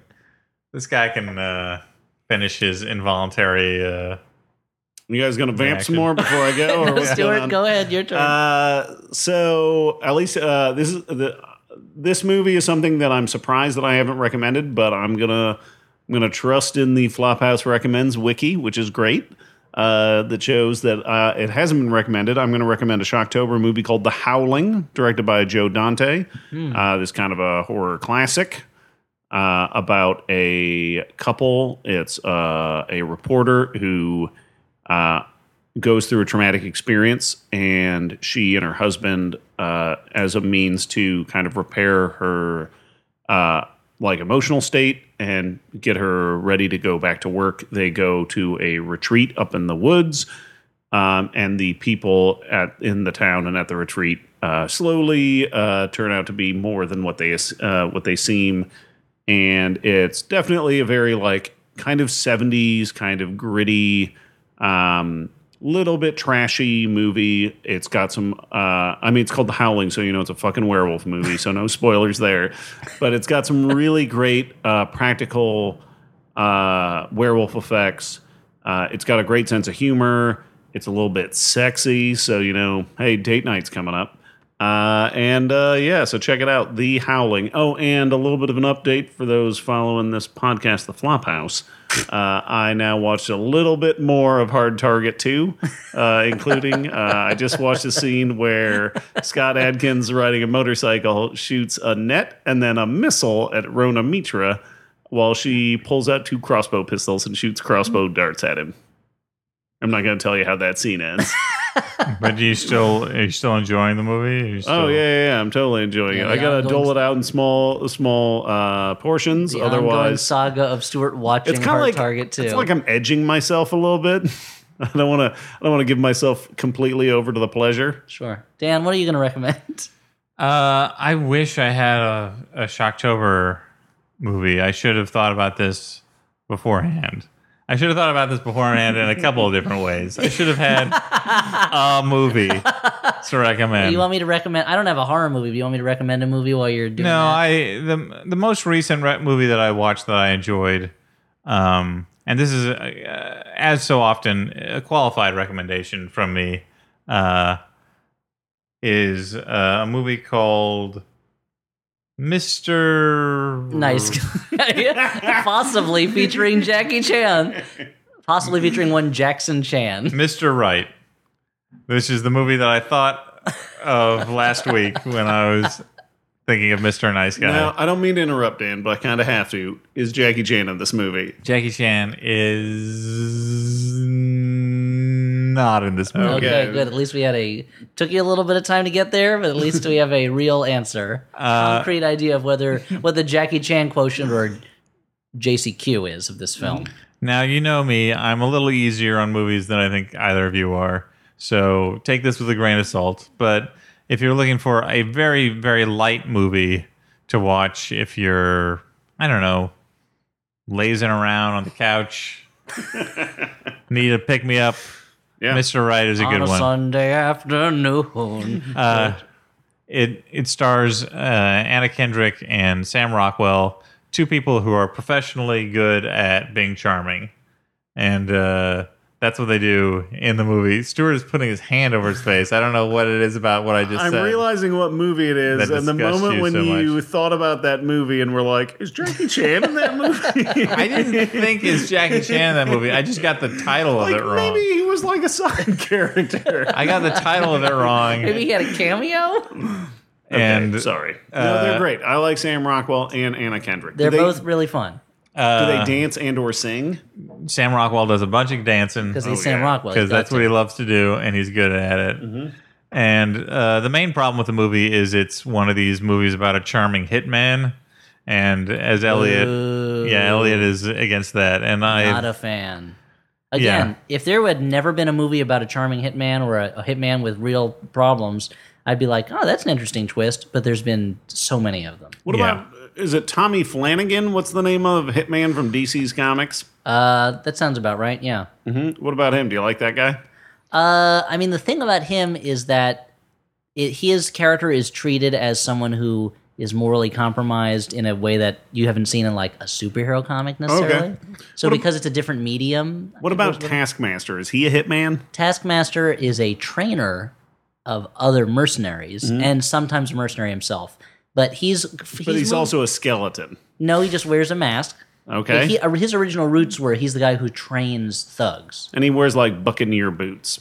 He doesn't anymore again, but I like the old-fashioned one. Cape, buccaneer boots, skull mask, and he's got like a bow and arrow and a sword and everything. And a shield. Yeah. But just seemed... I mean, when Hitman the comic came out, we were not quite so overwhelmed with Hitman stuff. Okay. We were on our way. We weren't quite there. Let me just say, though, that if you remove the Hitman stuff from the equation, which you can't, because it's a major part of the movie, but it's the plot. If this was just a movie about a scatterbrained woman falling in love with a really weird dude, it would be a lot of fun. Because those two, as I said, are charming as hell, and they do a really good job being charming together. And but the Hitman plot does allow Tim Roth to have a role in the movie, and he's always fun to see. Oh, of United Passion. So it's a movie that didn't get very good reviews, and I understand why. But it's got its own like offbeat charm that I responded to. All right. Mine is also kind of qualified recommendation. In fact, I'd almost like to make an assignment out of it for our more intrepid listeners. There is no deadline for this, and maybe there's a prize someday, but take your time with it. I'd like to recommend a movie that the first hour or so of it, first half of it, roughly, maybe 45 minutes, I was like, this movie is great. Why have I never watched it before? And then the second half, I was like, this movie doesn't know what the fuck it's doing. And that movie is The Life and Times of Judge Roy Bean, starring Paul Newman, directed by John Huston, written by John Milius, and of Conan the Barbarian. Of Conan the Barbarian fame. And the first, like I'm saying, first half of the movie is great. And like both like funny but also troubling. And there's an action scene where Paul Newman, as Judge Roy Bean, he's been attacked and left for dead by some people. He goes to their like hideout shack in the middle of this, village in the middle of nowhere and murders all of them. But he's like running through the shack and then running around it, jumping in through another window, running back. And the way it's shot is so immediate and so visceral. It's something that it's really exciting to see John Huston, who's a director from the Golden Age, who didn't grow up with that kind of thing, doing more like handheld movement and things like that. It's really exciting. And there's Anthony Perkins has a really fun role for a couple scenes in it. And I can pinpoint the moment the movie goes bad. And it's the moment when John Huston shows up as Grizzly Adams and gives a lovable drunk bear to Judge Roy Bean as a pet.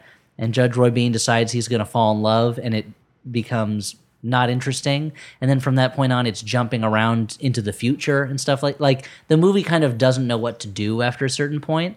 And so my assignment to you, the listener, if you want to take it up, if you don't, that's fine too. Watch The Life and Times of Judge Roy Bean. Stop it at the moment Grizzly Adams shows up with his cart with a bear at it, or watch the rest of the movie. But I would say stop at that point and then just say like, that was a good, very short movie. Or tell me what should have happened from that point on in the film to make it a more satisfying film, because I honestly don't know. I've been trying to figure it out and I can't figure it out. So send in your answers to the Flophouse whenever you want. And send in the clowns. Mm-hmm. Those Laffy Daffy clowns. Send in those soulful and doleful schmaltz by the bowlful clowns. That's the Simpsons version of it. And because it's Shocktober, why should I've been talking about how much I wish Victor Frankenstein was directed by Stuart Gordon. Why not just go watch the next best thing, and that's Reanimator? Yeah, I mean, I'm sure you've seen it. Watch it again. It's great. This movie hits all of the story beats of Reanimator in a less good way. Yeah. And so Life and Times of Judge Roy Bean if you want a challenge, but Reanimator if you just want to sit there and watch a really great, fun, gross horror movie that has one of the best jump cuts in film history. It's right up there, I think, with the ape man throwing a bone in the air and it turns into a space station in 2001, which is when, what's-his-name, is with his girlfriend teasing her and she's going, no, no, no. And then it cuts to them having sex and she goes, yes, yes, yes. It's such a ridiculous cut. So it's right up there with the smash cut that ends They Live. So what's the matter, baby? Cut to credits. And I feel like Reanimator has one of the best horror movie performances from, like, I guess a villain with Jeffrey Combs as Herbert West. Like it's a star-making turn. And very much he's playing what James McAvoy should have been in this movie, which is a character who is kind of the villain, but also kind of the protagonist driver of the plot, in that it's Herbert West's story, even if he's a crazy person who goes off the rails and does bad things, you know? Yeah, he's a crazy person who has, like, you have to dial back the charm a little bit. I don't know. There's something, because it's not like you are like, oh, I want to spend time with Herbert West. No, well, he's so complete in himself. He's a character who doesn't care if the audience likes him. Yeah. And I really like that a lot. Like, he's the contempt he feels towards everyone else in the movie, he also feels towards the audience. Yeah, that's fair. Anyway, go see Reanimator. It's Halloween times. Spooky, chain rattle. Spooky, scary. BOOGENS. Werewolf Bar Mitzvah. This has been the first Shocktober episode. There's 2 others to come in this Shocktober season. It's one of those rare 3-episode Shocktobers. It only happens once every, all the twists and turns. Ups and downs. Who knows how many more scenes from Horror get to? Stuart will see as Shocktober wends its way across the river Styx into the afterlife. What surprises does Shocktober hold? A couple. So, for the Flophouse, I've been Dan McCoy. And I've been Stuart Wellington, seated, sultry. And I'm the dearly departed Elliott Kalin, risen once more by the power of lightning. We should give ourselves spooky parody names like they do in the Halloween episodes of Simpsons. Yeah, next time. Next time. Surprises for next time. Bye. Bye.